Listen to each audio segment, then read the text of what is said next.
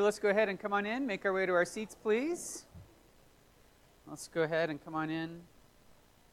I kind of feel like we've been a little light on the carbs here for Sunday school. We need to solve that somehow. We need to reintroduce some unhealthy foods to start the Sunday school hour. We'll see about that. Next week is Spring Ahead, correct? Is that next week or is that the week after? No, yes! That is my favorite week of the year. I love having long days, and those of you who've had me as pastor for any length of time know that when we fall back, I'm in the depths of despair because the sun goes down prior to 6 p.m. and even 5 p.m. Oh, it's awful. It's awful. But next week, yes. So I will bring donuts next week for everybody who overcomes the lack of sleep and arrives bright and early for Spring Ahead Sunday. And I will be one who is very cheery about this. You may be grouchy as a grizzly bear, but that's okay. My donuts will cheer you up. Okay? So please come out next week for Spring Ahead Sunday. And at the very least, you know what? I'm going to buy 2 dozen donuts so we don't have to cut them in half. You can have a whole donut, all right? You get a whole donut. And we'll keep the kids away from them. I keep the kids at bay. No children fingers in there until all the adults have been served. And we'll go from there. All right, Psalm 138. We're going to be in Psalm 138 this morning. Psalm 138. We've been doing a Sunday school series through what it means to believe. And I felt it appropriate to just take a little, maybe one Sunday break from that and talk about troubling times. How many of you have watched the events unfolding in Eastern Europe with alarm and maybe even a little worry? Raise your hand if you're in my number. Okay, good. I'm not alone. You know, anytime world leaders start threatening other world leaders with nuclear missiles, that is not a settling thought, is it? So today we're going to study a psalm that speaks to this. It's Psalm 138. It's page 521 in the blue Pew Bible. If you don't have a Bible, you can grab one of those. And if you don't own a modern translation of the Scriptures, that blue one is now yours. Please take it home with you and read it. And if you need to find it, it's page 521. Before we read this psalm, let's talk about what the psalms are, what they were. Okay? Most of the psalms were written by a man named David. David was a king, a very unlikely king at that. He was the youngest of several brothers. He was raised as a shepherd boy. He did not think that highly of himself, but turns out he was quite the warrior. He, with God's help, defeated Goliath. I think people who are totally unfamiliar with the Bible know the story of David and Goliath, because everybody roots for an underdog. Well, the fact is, Goliath never had a chance because he wasn't fighting David, he was fighting God. And that's the whole point of the story. That's what David would tell us is the point of the story. Well, at any rate, David becomes king, and he's described in the Bible as the man after God's own heart. David is a flawed character. So in that way, he's not like God. But he's like God in the way he meditates, in the way he thinks, in the way he articulates. He is a poet extraordinaire. And Israel, just like we have those little gray books in front of you that say hymnals on them, it's a worship book. It's songs and poems meant to assist your worship. David wrote a lot of those, many of which we don't even have in our Bibles, but David wrote them, and this is one of the psalms that David wrote. This was a psalm that was meant to be sung by pilgrims who were headed up to Jerusalem for one of the feasts. Okay? God built into his calendar, as you've been reading in your daily Bible reading, festivals. God wanted, for at least 1 week of the year, for his people to go camping in tabernacles, and they're out in the woods. Or later on, they would just pop a little tent up in their front yard or their front area. It was to remember the time they spent in shelters. There were feasts. There were several of these. And one of these feasts, they would go up to Jerusalem. And this was a song that was meant to be sung as they went up to worship. Okay?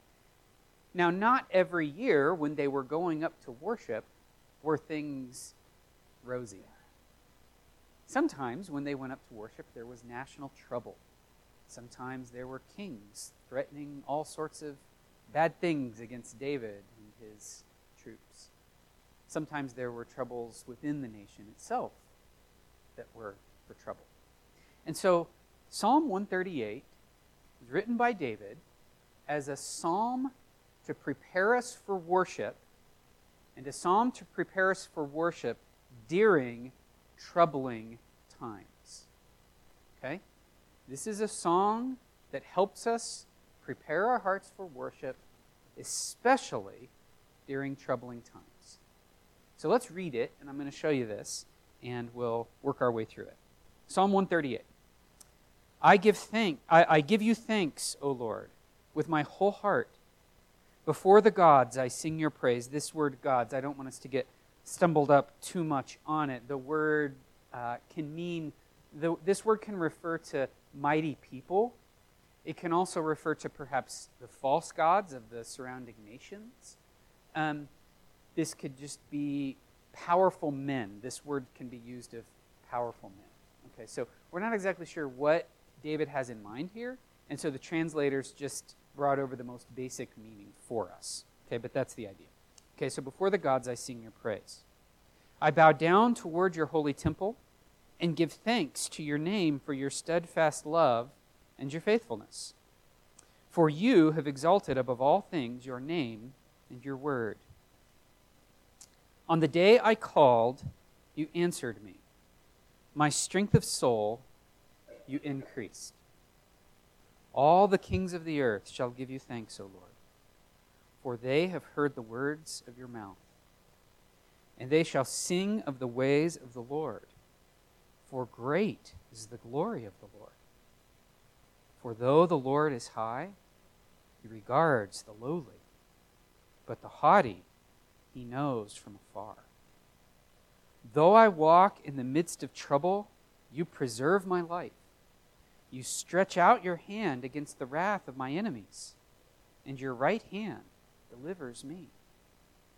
The Lord will fulfill his purpose for me. Your steadfast love, O Lord, endures forever. Do not forsake the work of your hands. Let me show you that this is a psalm for troubling times, first and foremost.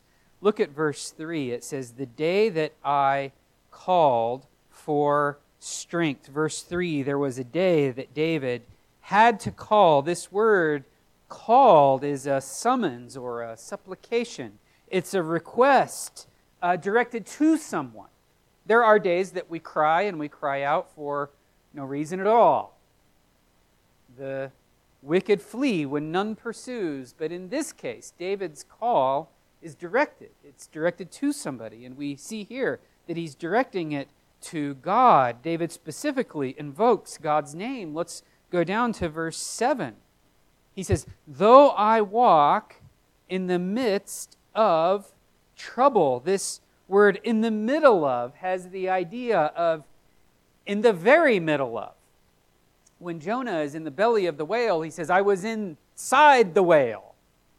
I had a construction friend who used to say, did you put it in the middle of the mark?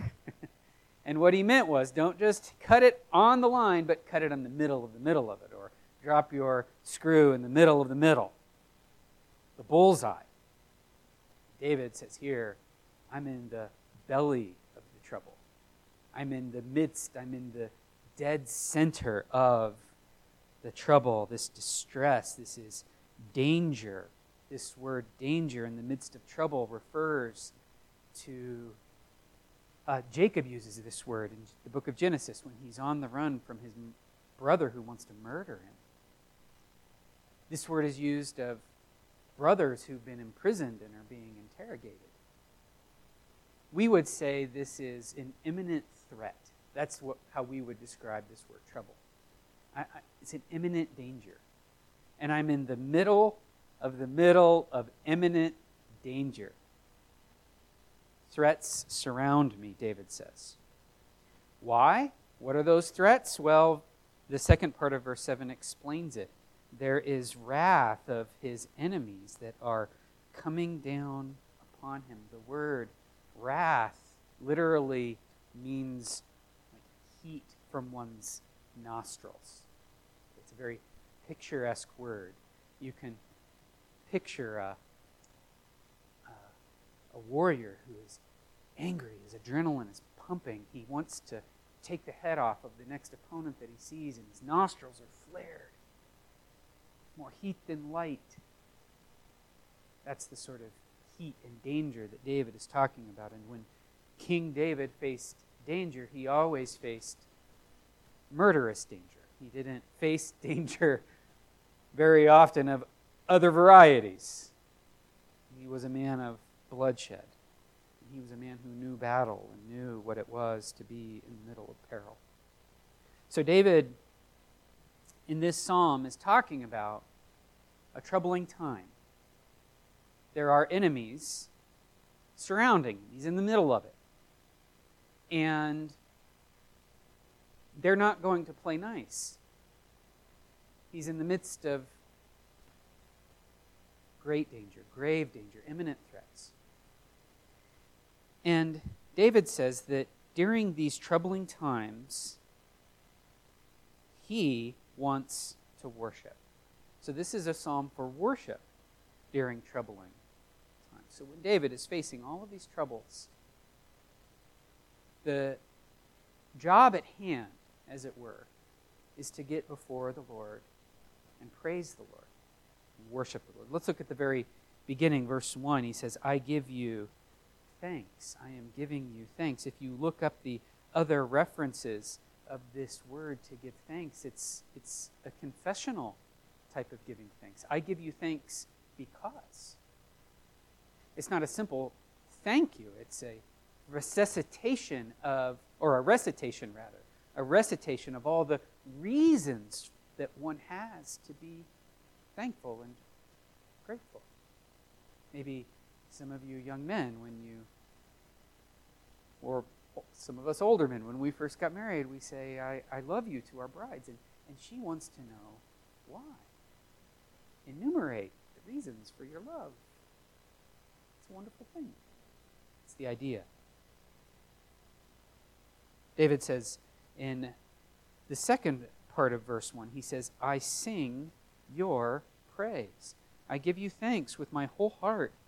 I sing your praise, he says. This word singing doesn't necessarily specifically mean to sing. It means to make music of any sort. Last night, I was trying to watch a golf tournament. It was an excellent golf tournament, the Arnold Palmer Invitational or something like that. It's played in Orlando.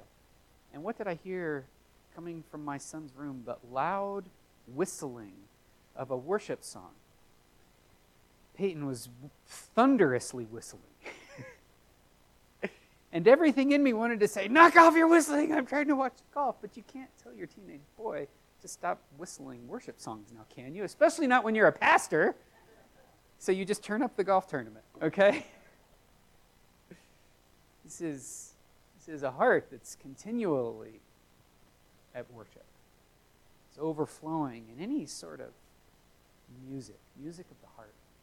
Perhaps you can't sing, but you can hum. Perhaps you can't hum, but you can whistle. Perhaps you sit down at the piano and play out some music, pick up an instrument. And while you do that, the words are emanating from your heart up to God in thanks and praise and song. That's the idea. Thank you, Lord. When troubling times come, you find the songs that resonate most with your heart and you sing those back to God. For me, I'll tell you what my go-to song is. Come thou fount of every blessing, tune my heart to sing thy praise. That's the song that I always go to during troubling times. O great God is another good one. O great God of highest heaven, occupy my lowly heart. Own it all and reign supreme. Conquer every rebel power. I'm sure you have your own favorites, but these are the ones you should be singing back to God. He says in the second verse, I bow down toward your temple. I bow down toward your holy temple. There's a bit of a trouble with this verse, for the temple had not yet been built. David did not build the temple. His son Solomon did after his death. The word temple just means palace or abode, the living place of God. That's what David is referring to here. It's a metaphor. Wherever you are, God, I bow down. Wherever I am, I know you can be there, so I bow before you. I bring myself into your presence. That's the idea.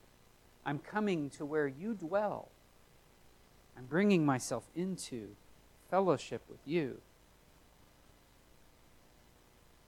He says that even those, in verse 5, even those who were bringing the trouble, in fact, David reminds himself of this, especially those who are bringing the trouble, one day will worship God in song.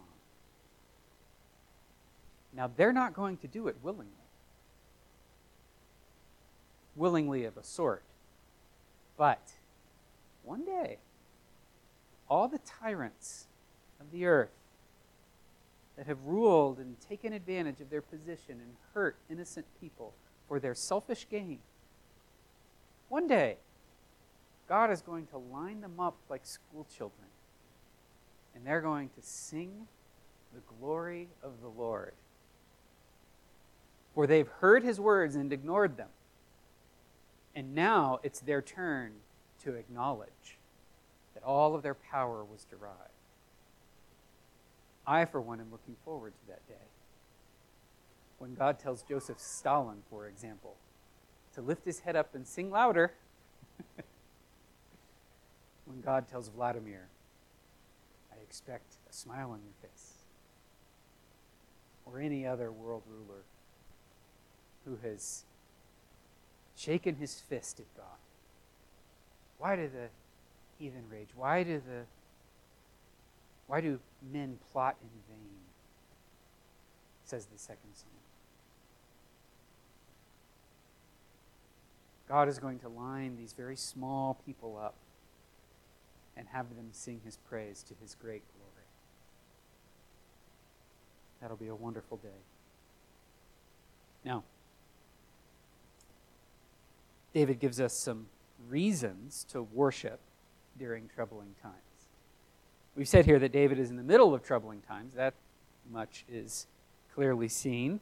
We see that this is a worship song for all the different worship that's going on, but David is also going to give us some reasons for that worship. And the first reason for the worship, there's three of them in verse 2. It's for his steadfast love and for his faithfulness and for the fact that God has made his own name great. This word, steadfast love, has the idea of loyalty. God doesn't abandon you. God doesn't bring you somewhere and then leave you to melt on your own. He's with you. He's by your side. When Jesus says, I will never leave you or forsake you, he was quoting many verses that we could point to in the Old Testament of God's presence. I will go with you. I will be with you. I will help you. His steadfast love David had experienced. And when we're in the middle of troubling times, it's good for us to recount all the ways in which God has faithfully and loyally helped us. His faithfulness, it's this word for, the word faithfulness actually has the idea of truthfulness or truth. You are true to yourself. You're consistent. You've always come through. You're a faithful friend. A loyal, loving friend. And then he thanks God for something that we might not immediately praise God for, but it was right on the heart of David. Look at the end of verse 2. He says, you have exalted above all things your name and your word. I bow down, I give thanks. I give thanks because you have exalted above all things your name and your word. You've exalted above all things your name and your word. David is praising God for God's own self-exaltation. Now, this would be a tough pill to swallow if an ordinary person were exalting themselves. Who enjoys rooting for the athlete that pounds his chest and makes much of his own accomplishments? I remember one year I was coaching a basketball team, and we were putting the system in place to run our offense. And one of the players on the team said, "Oh, I guess I'll just have to get my points in transition. I guess I'll just have to get my points a different way." Because the offense did not involve him being the star of the show. And I said, "I guess you'll just get your points when the situation calls for it." And that was a little different thinking for him. He didn't understand that. Probably is no surprise that he did not play a whole lot. He didn't want to come in the system. Well, God is not a person. God is not a mere man. God is a person, but he's not a mere man. He's not a flawed man. God is the greatest, most lovely person in the universe. To exalt himself is to exalt the greatest good, to exalt the most powerful thing. God would be robbing us of the greatest good had he not exalted above all things his name and his word. What is the best thing for us? Well, it's God. And so when God puts forth God, we can be thankful for that. That's what David is doing. God is exalted above all things, his name and his word. David found so much wisdom and hope and comfort in God's word, and found God's word to be the stabilizing influence in his life. And so David is praising God for this. Verse 3, David worships God for answered prayer for strength in troubling times. Let's read verse 3. On the day that I called, you answered me. My strength of soul you increased. Okay, let's just have a very rudimentary grammar lesson. What are the verb tenses in verse 3? Those are past tense. So what's David recounting here? There was a day when I was in great trouble. I called, past tense, and there was a definitive answer. And I can look back on that and mark that. You strengthened me. These words, this answered prayer for strength, this word, strengthened, actually has the idea of overwhelming. Would you guys like to hear another place in the Bible this word is used? Well, I'll tell you. It's used in the Song of Solomon. This is a love poem written between husband and wife. And the husband tells his wife, "Your beauty overwhelms me." That's the word. You strengthened me. You overwhelmed me with strength. I'm overcome with your enabling power. Then he says, your overflowing, overwhelming strength. Let's see here, I'm going to get back to verse 3 here. My strength of soul, you increased. And then David prays for yet more strength.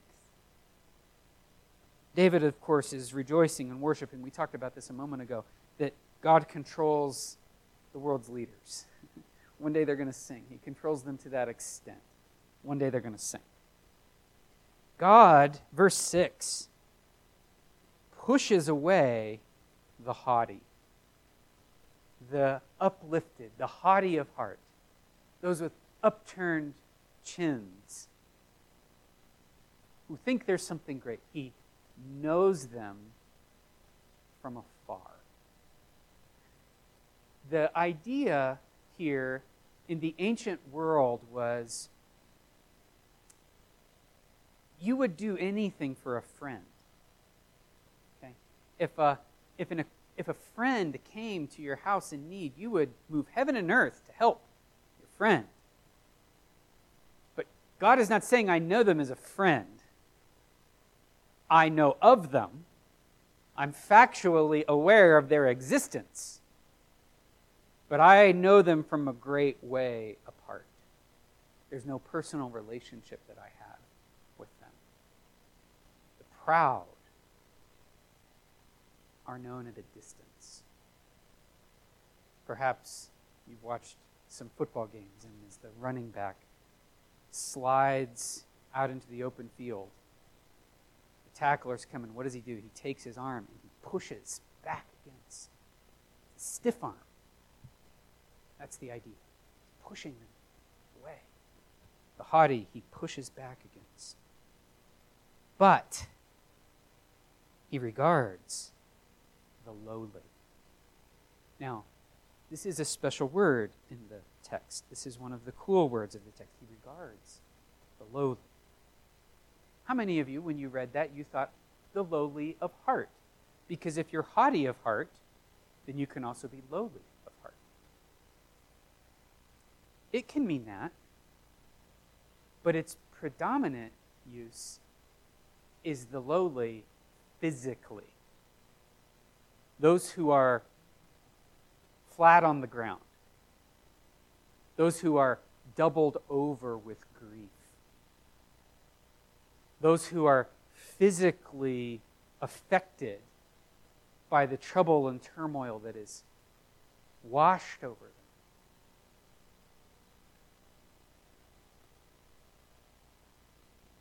I think I have a picture of this in my mind. When my wife and I were engaged and dating, I worked a cleaning job to try to supplement some of the money for the honeymoon and so forth. One of my jobs was to clean at a funeral home.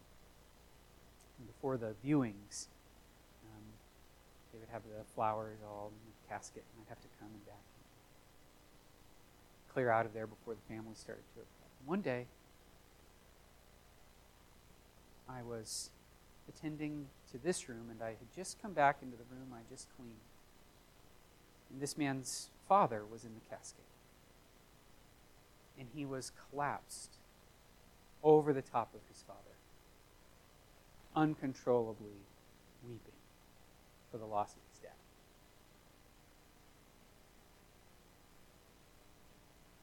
I didn't know what to do. I'm the custodian. I just walked up and put my hand on his shoulder and assured him that I'd be praying for him. That's the idea of this one. Physically laid low for the intense grief that one feels. And when you're there, know this: God has great regard for you. For as low and bent over and burdened as you feel, God is there holding you in high esteem. It's quite the contrast. Those who lift up their heads like they're somebody are pushed away like they're nobodies. And those who are doubled over in grief have God right there regarding them highly. Verse 7, we praise God because God preserves life with both hands. Now clearly, God doesn't have parts. God doesn't have hands. This is a metaphor. We're told here in verse 7, he says, you stretch out your hand against the wrath of my enemies. Simultaneously, your right hand delivers me. Your right hand picks me up and delivers me. The right hand was the hand of power, of might. God doesn't reserve his mightiest strength to fend off enemies. That's for the left hand. His real source of power, his truest strength, is reserved for preserving you. Isn't that amazing?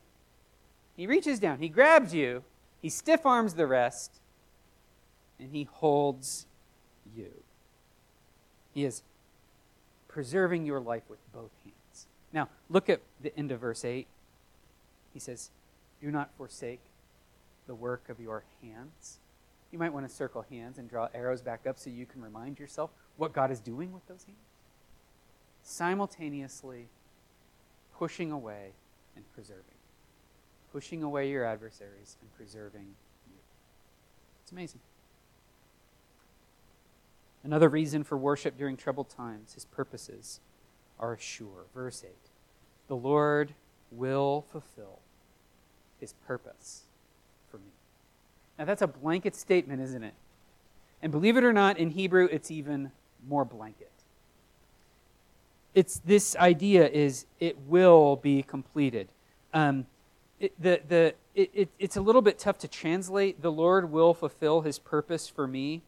The idea is fulfill what concerns me.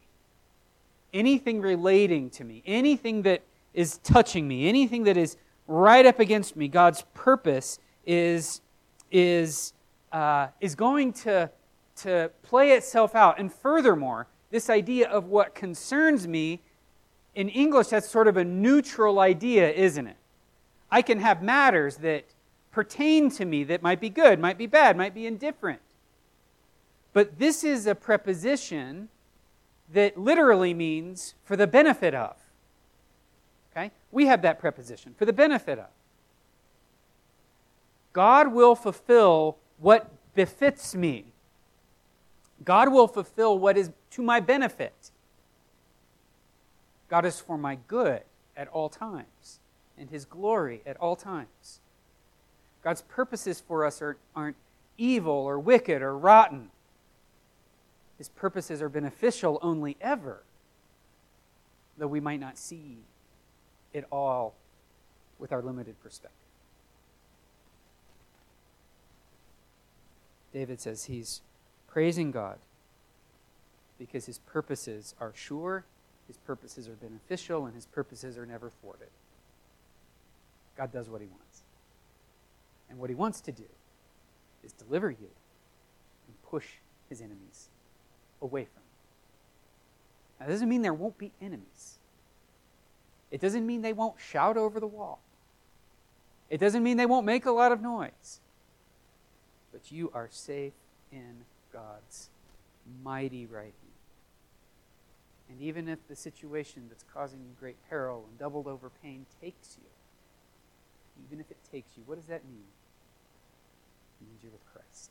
For me to die is gain. That's the idea. Now, I have some prescriptions for us. Okay? Can I give you a non-biblical prescription first? Okay, I'm going to give you, I don't have Bible for this, so take it for whatever it's worth. If the news about the Ukraine is bothering you, turn it off. You don't need to know. Okay? Some of you are thinking, I have to be informed. Do you now? Did anybody ask your opinion to start it? Is anybody asking your opinion on how to end it? If it's disquieting you that much, just turn it off. Tell your spouse or whoever is taking it in and doesn't seem to be bothered by it, say to them, when I need to know something, will you please let me know? Until then, you know what you should do? I do have Bible for this. Just look to God. Just look at God. He's the great reality. He's the great giver of life. He's the person that will protect you. Think of it like this. When your child is worried or afraid, do you ever scold them for just coming right to you? Maybe you're somewhere and there's a lot of noise. and it bothers your child. What do? They run right to your leg and they bear hug it. Any of you push them away for that? No. Non-Bible advice, but strong nonetheless. Turn it off. Bible advice, look to God. Let us humble ourselves before the Lord. Let us know God's proclamations. We can't rejoice in what God is doing if we don't know what He's doing. And where does God tell us what He's doing? He tells us in His Word. You've exalted above all things your Word. So learn His Word and learn what God says. Let us cry out for strength of soul. Okay? Cry to a person. Ask God for strength. On the day that I called, He answered me. My strength of soul He increased. Let us beg for protection. That's what David does. Do not forsake the work of your hands. Lord, you said with your hand you push my enemies away, and with your right hand you deliver me. Would you not forsake the work of your hands and protect me? Let us ask for hastened righteousness. This is what Jesus told us to pray. Your kingdom come, your will be done. Your kingdom come. There's so much evil in this world. I read a stat this week. I told the men in our prayer time before.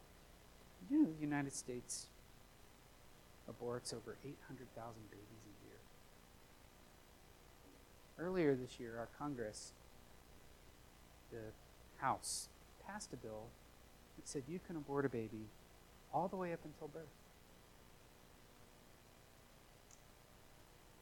We don't. That's barbaric. I don't have any other words for that. Oh Lord, your kingdom come. Stop that. Stop that. Pray for that.